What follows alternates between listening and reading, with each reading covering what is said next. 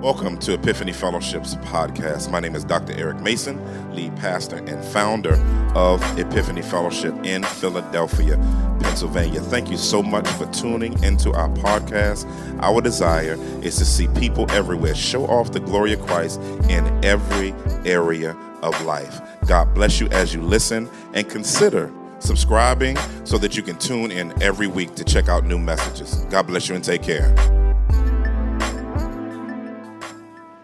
Yeah.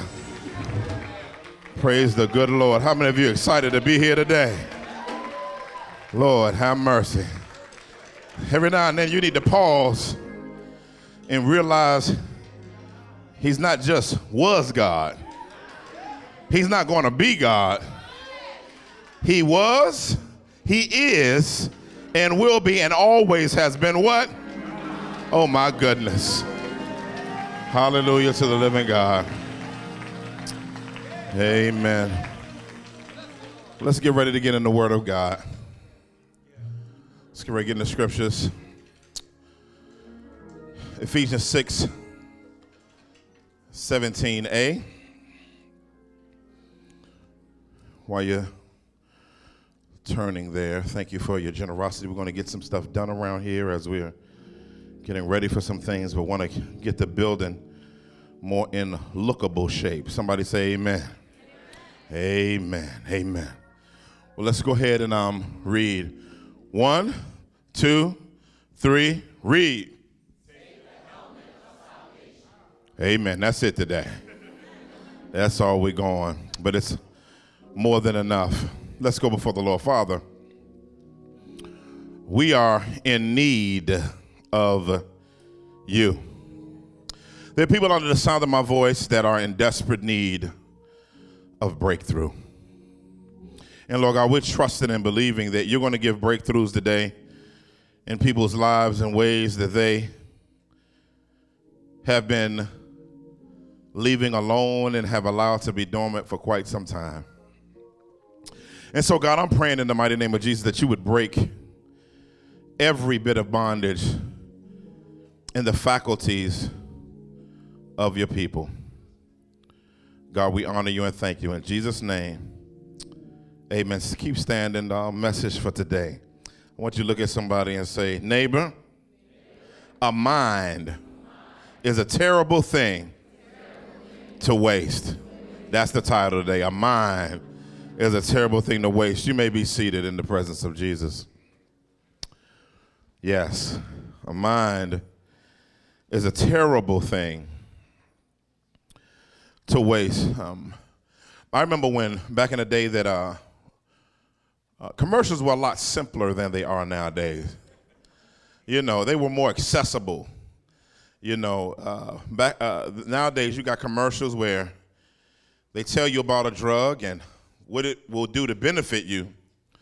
But as the commercial goes on, they give you all of this foo-foo people, somebody dancing and, you know, doing like this, and then somebody holding hands by the beach and all of that, and then all of a sudden they start saying a bunch of other things. They say, well, if you're this, it can cause your eyeballs to come out. It can cause your toenails to crack up. Your liver will fail, heart disease, high blood pressure, your life may end. Your next generation may not know who you are. I mean, just all of the, you like, if all of these side effects are here, why am I taking them? I mean, that's to me, those commercials, and then the dude is still talking, and they're showing pictures about the medicine, and so just complex to me. But back in the day, we had simple commercials. We had simple little things that helped us. Y'all remember Schoolhouse Rock? Conjunction Junction. If you ain't saved, you know that. Amen. We had it was accessible. Electricity. Oh, y'all ain't know about, see, only a few of y'all. Yeah, that was simple back then. They even had another commercial about the Dragon Lady. Y'all remember Dragon Lady commercial? I'm dating myself. See, y'all ain't know about that. That was about smoking and the hazards of smoking. But one of my favorite ones from back in the, it was the shortest commercial, I think, in the history of commercials. So the guy will put a frying pan out, turn it up real hot. He'd get an egg, and he'd say, "This is your brain." Then he cracked the egg, Put it in the pan and start frying. He said, this is your brain on drugs. Any questions? That's what I want to say to you today. That same egg, that's your brain. That frying pan, when it gets cracked and you put in it, this is your brain on the enemy's influences. Any questions? Whether you know it or not, your hardest battlefield isn't your economics. Your hardest battlefield isn't your sexuality. Your toughest battlefield isn't your job. Even your family isn't your toughest battlefield. Your toughest battlefield is what goes on in here. If you don't get your mind, if I don't get my mind in order, everything in my life is fair game for the enemy. In other words, if you want to see the practical aptitude of someone's lifestyle, it can all be traced back to what's going on in the mind. That's why the Bible has so much to say about the mind. It talks about putting on the mind of Christ. It says, be renewed in the spirit of your mind. It says, be transformed by the renewing of your mind. There's so many passages that talk about the nature of the mind and the impact of stinking thinking and faulty thoughting in our lives. And if we don't begin as believers to take hold of and maximize in our lives what it means to get, God has given you through Christ the ability to get control of your mind. It's not something that automatically happens by the Spirit.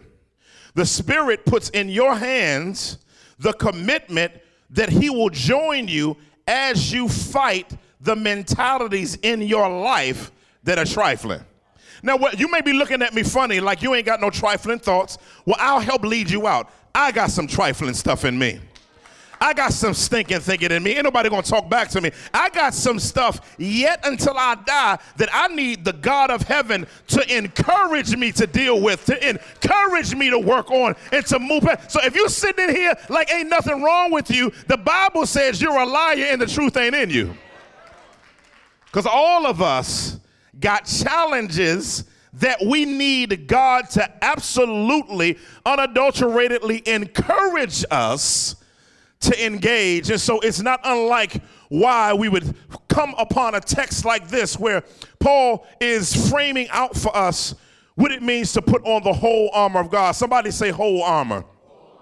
It is of paramount importance that we be particularly pertinent about protecting and putting in what is necessary for our minds to be functionally under the guise and protection of the living God, and to root out stuff that's yet in our mind that has taken deep root in it. And so, which brings me to my first point. In a mind is a terrible thing to waste. I got 1 point and 1 point only. If you're going to realize that reality and deal with it, you must know that your mind is the most important spiritual organ. Your mind is the most important spiritual organ. Look at what the text says. It says, take, stop. That's enough right there. This is powerful because prior to this section in the text, prior to the shield of faith that we talked about last time, everything else is to be put on. In other words, the first three things, the first things we want to put on. But now the last 3 or 4 things, particularly the shield of faith, the helmet of salvation, and the sword of faith, the sword of the Spirit, which is the word of God, and then later we'll see prayer. Those are weapons that you pick up, not put on. Now what's interesting is the word take in the original is in the middle voice, which means that it means that it's reflexive, meaning it's something you do for yourself, not something someone else can do for you. You can't ask anybody to help me put on the helmet of salvation. The Bible makes it your responsibility as a believer to grab a hold of everything Christ through his death has made available to you. When you look at this reality of this, the word can be actually translated as grab. Somebody say grab. that there's some things that God has for you in your life, that's in your life. Now, I'm not talking about no foolish prophetic or pathetic promise. I'm talking about what he's actually put in your life that is always in the vicinity of you. In other words, all of the armor is all, wherever you walk and go, your armor is in a spiritual backpack on you.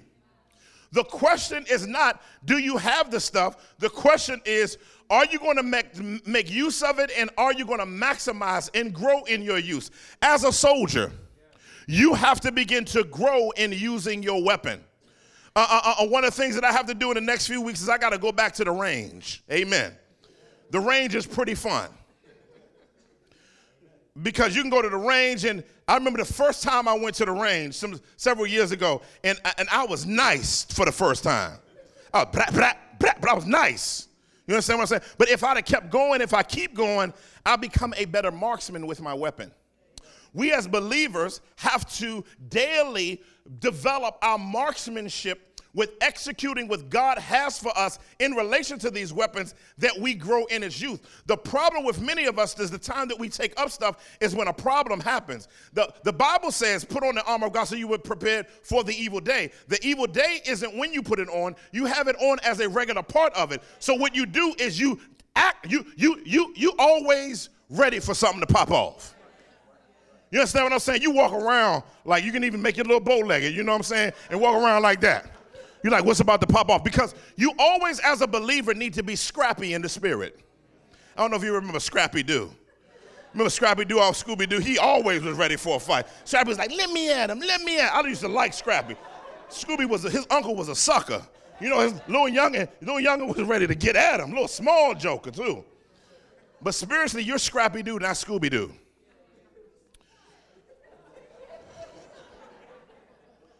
So when we look at the helmet of salvation, it harkens back to the messianic armor of Jesus Christ in Isaiah 59:17. Over there, it talks about Jesus Christ's armor, the Messiah armor. It prophetically speaks of him in his post-resurrection state. It's pointing to the fact that post his resurrection, when Jesus says, all authority has been given to me in heaven and in earth. In other words, Jesus basically said, I have been given, even though I'm second in the Godhead and I'm submissive to the Father, he's delivered over me full authority over everything in the universe. You don't know when to shout. But the beautiful thing about that reality is that when Jesus died and got up from the grave, an armory like on the Matrix opened up. You remember the Matrix when they went to joint and all of the guns and stuff just flew out of there and their jackets went like that? That's how you on the spirit with your linen outfit on. When you go and get your stuff, whoa, your stuff, go back in there, blow in the wind, you know what I'm saying? And then you grab your weapons and put your weapons on and take them up. Because this messianic armor, the word here, interesting, for the helmet of salvation is the helmet of Shua, which is short for Yahshua or Yahshua's armor or the armor of Jesus. Now, when we talk about over here, what's powerful is that this deliverance, or the word for save or salvation in the Old Testament, was situational deliverance. So what happened is people were trusting God in situations that they couldn't get themselves out of. So what they would do is they would say, deliver me, O Lord. That deliverance was the belief that God would provide them salvation that would get them out of situations of brokenness. Take you over to the New Testament. The word over there is soter, where we get our idea of soteriology from, where we study the doctrine of salvation. When you inject in soter, shua, and you look at the reality of not only does God deliver you from situations, but this is how powerful your salvation and your helmet of salvation is. God doesn't always deliver you from situations, but he'll deliver you while you're in the situation. In other words, bombs can be dropping around you and hell can be breaking loose around you, but because of the helmet of salvation, God doesn't have to deliver you from the situation, but he can make you feel like you're in the middle of the worst trial, the worst hellacious circumstance in your life, and because of the might of God keeping your mind from going crazy and you going off to space somewhere, you can be standing in the midst of tumbling cars in Hurricane Harvey or whatever kind of hurricane, and spiritually you can stand there because of what God has done for you. That's why I like when David says, he said, hear me when I cry in Psalm 4:1, O Lord, because thou hast delivered me in my distress. Notice the preposition said. It didn't say he delivered him from his distress. He delivered him in his distress. I'm just trying to let you know that sometimes what you're going on is sovereign activity of God showing you what you're made of and forcing you to use armor. Some of you are in something right now where you've been praying for deliverance, and God says, I'm not going to deliver you until you feel like you're delivered before you get out of it. Oh, ain't nobody going to talk back right there. Let me see if I can make it plain. A father had did all this work teaching his son how to swim. And the child felt comfortable, and he was a great swimmer while his dad was near. The child was like 2 feet tall, 3 feet tall, in the pool, just swimming like a fish. And the father was near, and so he was like, all right, you're doing good. So he picked him up the next time, threw him into 12 feet. Child started going off. He said, stop, chill out, calm down. Child was saying, he knew he was looking at him, he wasn't drowning, so he didn't have to jump in. And so he says, be still, and the child just learned how to be still. Then he said, move your legs, and he started doing like this with his legs, real slow, and he started floating. Then all of a sudden he said, now do your hands. He started doing like that. And if the father hadn't thrown him into deep water, he would have never known that he can swim in some deep stuff unless the father threw him in some deep stuff. All I'm saying is God is taking you through what you're going through is because he trusts what he's invested in you. And what he's doing is he's saying, I've already trained you in smaller water. Now I'm throwing you into some deep stuff now in your life so that you can learn how to swim in the deep water just like you were already swimming in the shallow water. Really, it's no different because you're still trusting in the same one who gave you the skills to do it. So we talk about this idea of taking up the helmet of salvation. We have to know that in the reality of this, Paul talks about it even in 1 Thessalonians 5:8. He said, but since we belong today, I love that, let us be self-controlled and put on the armor of faith and love and a helmet of the hope of salvation. We're going to come back to that in a few minutes to talk about what does the helmet of the hope of salvation have to do with the helmet of salvation. But one of the things that you have to know is the Roman soldier or the soldier would have on a helmet. And this helmet was very, very important because it was made to go around the ears, go down to the back of the neck, and not only go on the back of the neck, but come over, arch over the eye a little bit, come out a little bit, go down over the nose, and protect you. Now, the main thing is protecting is the mind. Somebody say the mind. Because one of the things that the enemy would do is the enemy, of course, would shoot flaming arrows, as we found out last week, but the enemy would also try to stab them with a sword. And so they knew that if, no matter how skillful you are, see, this is what can happen. You can get your arm cut off and still fight. You can have your leg wounded and still fight. You can even have your shoulder pierced. But if something goes through the brain, you are fully disabled from everything. That's what's so important for you to know about the helmet of salvation is if the enemy shuts down your mind, he can shut down everything in your life. That's why the main place where the enemy wants to attack is your mind, because if he gets your mind, you'll take off the breastplate of righteousness. If he gets to your mind, you'll put down the shield of faith. If he gets to your mind, you'll put down the sword of the Spirit, which is the word of God. If he gets to your mind, you'll put down truth. If you get to your mind, he'll put away your shoes of the gospel of peace. But if your mind is kept, he'll keep you. God will keep you in ways that you'll never understand. If you remember in Genesis chapter 3, verses 1 through 7, when Satan attacked Eve, he didn't throw the fruit at her. Guess what he did? He got to her mind.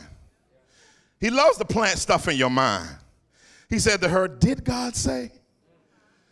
Now, I know ain't nobody in here ever been off with the enemy, where he ever said something crazy to you out of nowhere. You ever had something just pop into your mind out of nowhere? You don't know what the world did that come from. You know what I'm saying? Go kill that person. Like, dang. Kill him? No, okay, y'all looking at me funny. Just leave your spouse and go with that person. Just leave your job and just do you.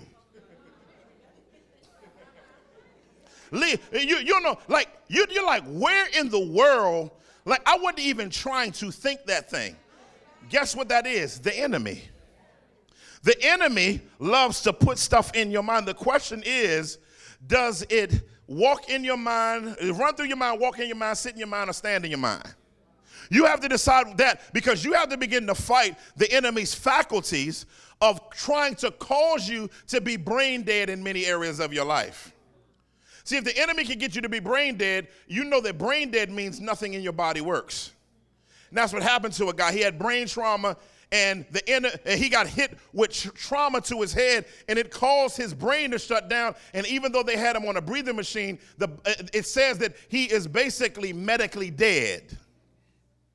I remember when I was in the early part of my walk, and in the early part of my walk, I was in a charismatic church. We speaking in tongues, prophesying, everything. Power going forth and everything, and but there was also some stuff, because the Bible wasn't out much, that I would be like, as a young believer, I would just, I didn't know too much church etiquette. So I'm trying to understand where this is in the Bible, because I saw people, falling out, and I was like, dang, I don't see that. People talking about gold dust, I didn't see that. People talking about laughing in the spirit. People barking like a dog, ruff, ruff, like, I'm barking in the spirit. I was like, wow. That don't seem like not from the kingdom. You understand what I'm saying? Like, you understand what I'm saying? Like, row, row in the spirit, like in the back. Row, row. I was like, what? I was like, they said, go in and get your miracle. And I was like, how's barking a miracle? Like, that seems like regression. The only person I seen turn into an animal was Nebuchadnezzar when he didn't humble himself. So that's the problem when you have a Bible. So one of the times during that time, I ended up saying, that's from the devil. And I can remember I said that. And the enemy put into my mind, I thought it was, Lord, that you blaspheme the spirit. So for 2 years straight, I wrestled with whether or not I lost my salvation. So I was like, man, I blaspheme the spirit. The Bible says that there's no forgiveness if you blaspheme the Holy Spirit. So for 2 years, I'm in my first year of seminary. I'm not struggling with the theological or ontological argument of God, my theology proper, my soteriology, my ecclesiology. I'm not struggling with where the Bible came from, my bibliology. I'm struggling literally with whether or not I'm saved because of this particular thing. And I went on and on and on and on. And I remember one Sunday, my pastor preached on eternal security, and I just fell into his arms. I was weeping, and counselors came around me. I was the one coming down the aisle, crying, and I got my hands up, and and what I tried to do for a long time was, I played music. I played Yolanda Adams, Through the Storm. I'm worshiping. Y'all don't know nothing about that. You know what I'm saying? I played Witness. If the enemy comes in like a flood, my God will lift up a standard again. Y'all don't know nothing about that right there. I'm listening to all these different things. I'm getting in the word for hours, and I got 20 commentaries on that text and trying to get arguments but none of it was working. So I ended up getting in front of one of my professors, and I began saying, man, I think I may have lost my salvation. He said, what do you mean you lost your salvation? So I began talking to him about, I was like, man, I think, when I blaspheme the spirit, and he just kind of chuckled. And I was like, why is he laughing? I'm crying. And he said to me, he said, Eric, it's impossible that you blaspheme the spirit. I was like, how? I said, that's what the text said. He says, no. Look how the Pharisees reacted. They were hardened when Jesus told them that. The only way you could have blasphemed the spirit is if you are hardened in your stance of unbelief. But you've pressed into God even more. He said, if you blaspheme the spirit, you would be so callous that you would have just said, forget it all, but you've been pressing in, you've been trying to worship. And I was like, something went off in me when that happened. And then all of a sudden, God was like, okay, now that this has happened, you saw that there's a chink in your armor. Now you have to go get you some scriptures to put in you about your salvation in order for you to be strengthened. So I started memorizing John 6:37. All the Father gives to me shall come to me, and the one that comes to me I shall certainly not cast out. 1 Peter 1:5, and your salvation is protected in heaven by faith. 1 John 5:11 through 13, and by this we know that we have eternal life, and life is in the Son. He who has the Son has the life. He who does not have the Son does not have the life. John chapter 10 says, my sheep hear my voice, they know it, and they follow me, and my Father's hand is bigger than mine, and no one can pluck them out of my hands. Then I said, well, God, I can walk out of your hand. Somebody told me that. He said, no, my hand is too big. It's non-corporeal. So no matter which way you walk, you can run, you can jog, you can get on a motorcycle, and you can take an airplane, but there is no way, shape, or form that you can get yourself out of the love of God in Christ Jesus. And I began to read that up, and all of a sudden a file was deleted in my spirit. And next thing I knew, family of God, now I had all of this stuff in. So when the devil tries to say, God doesn't love you, you lost your salvation, I go, pow, hit him with that junk. You understand? You got to have something inside of you. You better stop letting the devil get in your mind and go crazy in your mind. Some of y'all are just battling, sitting in there, letting him tear your mind up. And God is like, man, put on your helmet. Put on that helmet of salvation. So the question is, how does the helmet work? Because the enemy is going to continue to attack your mind. So how does the helmet work? Easy. What he does, one of the ways he tries to get you brain dead in areas of your life is strongholds. Strongholds. Stronghold is this, family, based on 2 Corinthians chapter 10. Hold on. 2 Corinthians chapter 10, verses 3 through 6. It says, and the weapons of our warfare are not carnal, but are divinely powerful for the destruction of fortresses. But we take every thought captive. Every thought. Somebody say thought. That's why a stronghold is a mindset. It's not the stuff you do. It's a way of thinking. Value system or thought process that hinders your growth. That's what the enemy tries to put in your mind. A stronghold also is stubborn thoughts that resist the will of God. So what the enemy would do, I don't even know how it works, in the sense of how he exactly puts strongholds in our lives. How does he get in? I remember Jesus talking about Satan filling Peter's heart. I remember Peter talking about Satan filling Ananias and Sapphira's heart. I remember Jesus talking about Judas' heart being filled with Satan. In other words, the enemy is not omnipotent, meaning all-powerful, but some way, shape, or form, he has the ability to deposit stuff in your mind. It's not whether or not he can deposit stuff in your mind. The question is, do you grab a hold of it? And do you plant the flag in that particular area of your life, and then it becomes an unbelieving belief system? What do I mean unbelieving belief system? It's not truth, but it becomes a belief system because you put your confidence in it. And there's some stuff in your life from your rearing that you put your confidence in. It's some foolishness some people said to you when you were little that you put your confidence in. That it's a flag stuck there, and you don't know how in the world I can move past it. Let me tell you something about the helmet of salvation. It not only protects you from what comes towards it, it also helps you to uproot the stuff that's already rooted in you. Because you don't just need protection, you need rejection. You need to be able to get into your life in every area of your life and begin to excavate some stuff. And you, under the sound of my voice, you know that there's some stuff in your life that needs absolute unadulterated excavation from every area of your life. And so when we talk about that, I love the Bible talks about, it says, about the spiritual mind of discernment. It says the spiritual person, 1 Corinthians 2, 15 and 16, however, can evaluate everything, and yet he or her cannot be evaluated by anyone. For who has the mind of the Lord, that he or she can instruct them? But you have the mind of Christ. We've talked about that. And you having the mind of Christ, you have the ability to think like Christ. Now, again, you have to fill your mind with truth so that that mind can be used in the way that God wants it to be used. It's like having a car and having none of the liquids that go in it. It's a nice looking car, but it will never start.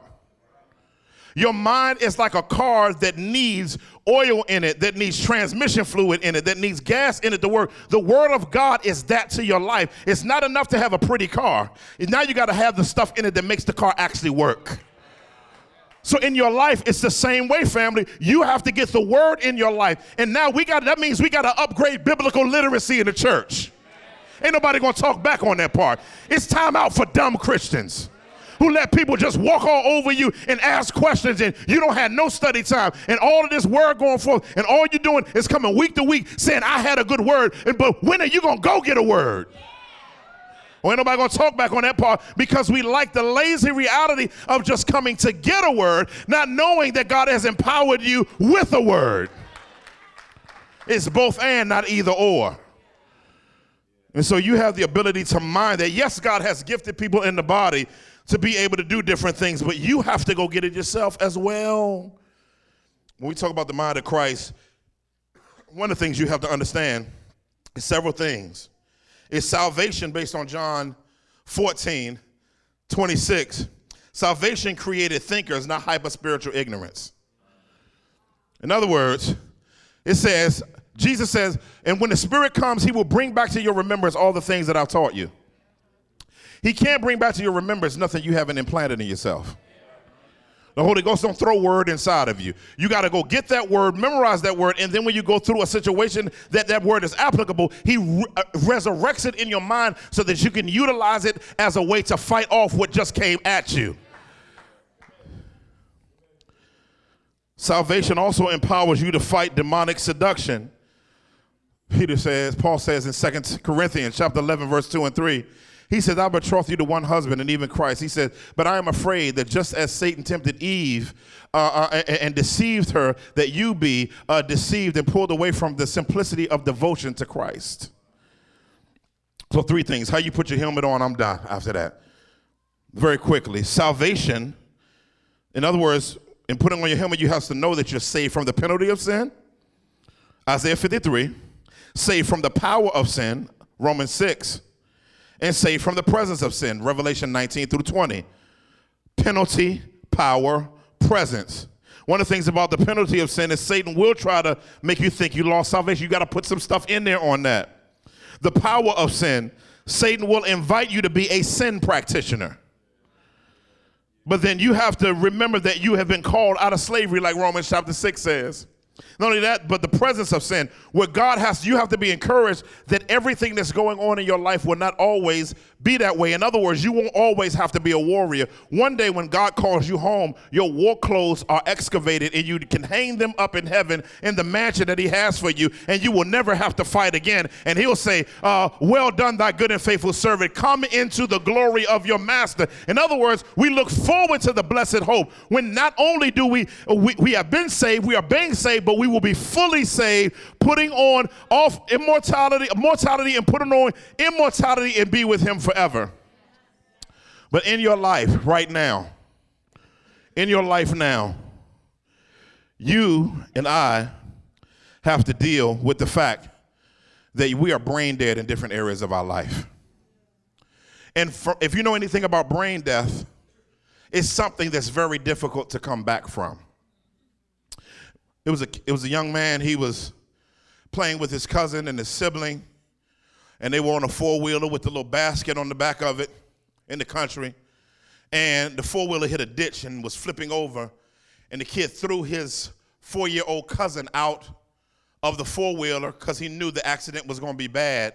At 11 years old, he had 12 years old, had those type of faculties, and ended up falling. The thing fell on top of him and crushed his head and his brain. And he went to he was rushed to the hospital. Of course, brain swelling. They got the brain stabilized, but he was what's called brain dead. And as he was there brain dead, the family was told, you got 24 hours to just say goodbye to him, because that's it. Even if he survives, which he won't, because we'll unplug him, he'd be a vegetable. And there on that table, He must have heard what they said. Because by the end of the day, he started trying to move. And he was moving because they were giving up on him. And he wanted them to know that even though he has this massive injury of the head, I'm still here. And so I'm going to give you a sign of my movement not to give up on me. And so he moved the arm. And then he wiggled a toe. And then he tried to twitch his nose. And he started trying to move. And all of a sudden the doctors say, I don't know how he's moving, but somehow in there, this is not involuntary actions. He's basically willing himself not to leave his body. And all of a sudden, they came in and worked on him, and they said, well, he'll be a vegetable. And he began to develop even more, and they said, well, he'll be a quadriplegic. Then they said he'll be partially paralyzed. And then next thing you know, he kept killing all of the physical therapy, and it got to the point where people stopped saying, let's stop saying what he's going to be and let him decide what he's going to be. That's what has to happen in your life. You've been injured in some areas in your life, and people have given up on you, and you've been brain dead in so many areas of your life because the enemy has hit you in those areas. But I wish I had somebody under the sound of my voice that would twitch their nose real quick and would wiggle their arm a little quick. Say, you may have given up on me, but I got some power inside of me called the power of salvation, and I'm going to keep on moving, and I'm going to keep on pressing because God has renewed my mind, and I'm believing that God is going to restore everything in my life, that my mess, that my pain has shaken up. And you may think I'm going to be a vegetable and I'm going to be a flatlining Christian, but in the name of Jesus Christ of Nazareth, I'm going to believe that I'm getting up off of my pallet and I'm going to be a brand spanking new person in Jesus Christ. And I know there are people under the sound of my voice. That's you. Stinking thinking has ravaged you.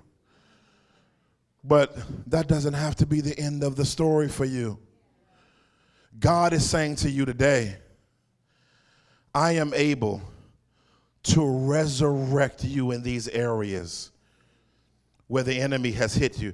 If God would give us a picture in the spirit of how many arrows are in our head, I wonder what will we all look like walking around. And God is saying, today is the day. I want you to begin the process of taking those arrows and cuts and let him start dealing with those places and healing you. Every head bowed, every eye closed. Maybe you're here today and you don't know Christ as Savior. Thank you for tuning in to today's message. I hope that it was a blessing to you and it was aiding in your life to help you to show off the glory of Christ in every area of life. If this message has been a blessing to you, we want you to consider partnering with us in ministry so that we can maximize what God has called us to do locally, nationally, and internationally. You can go to epiphanyfellowship.org, go under give, and consider donating. Thank you. Take care. See you next week.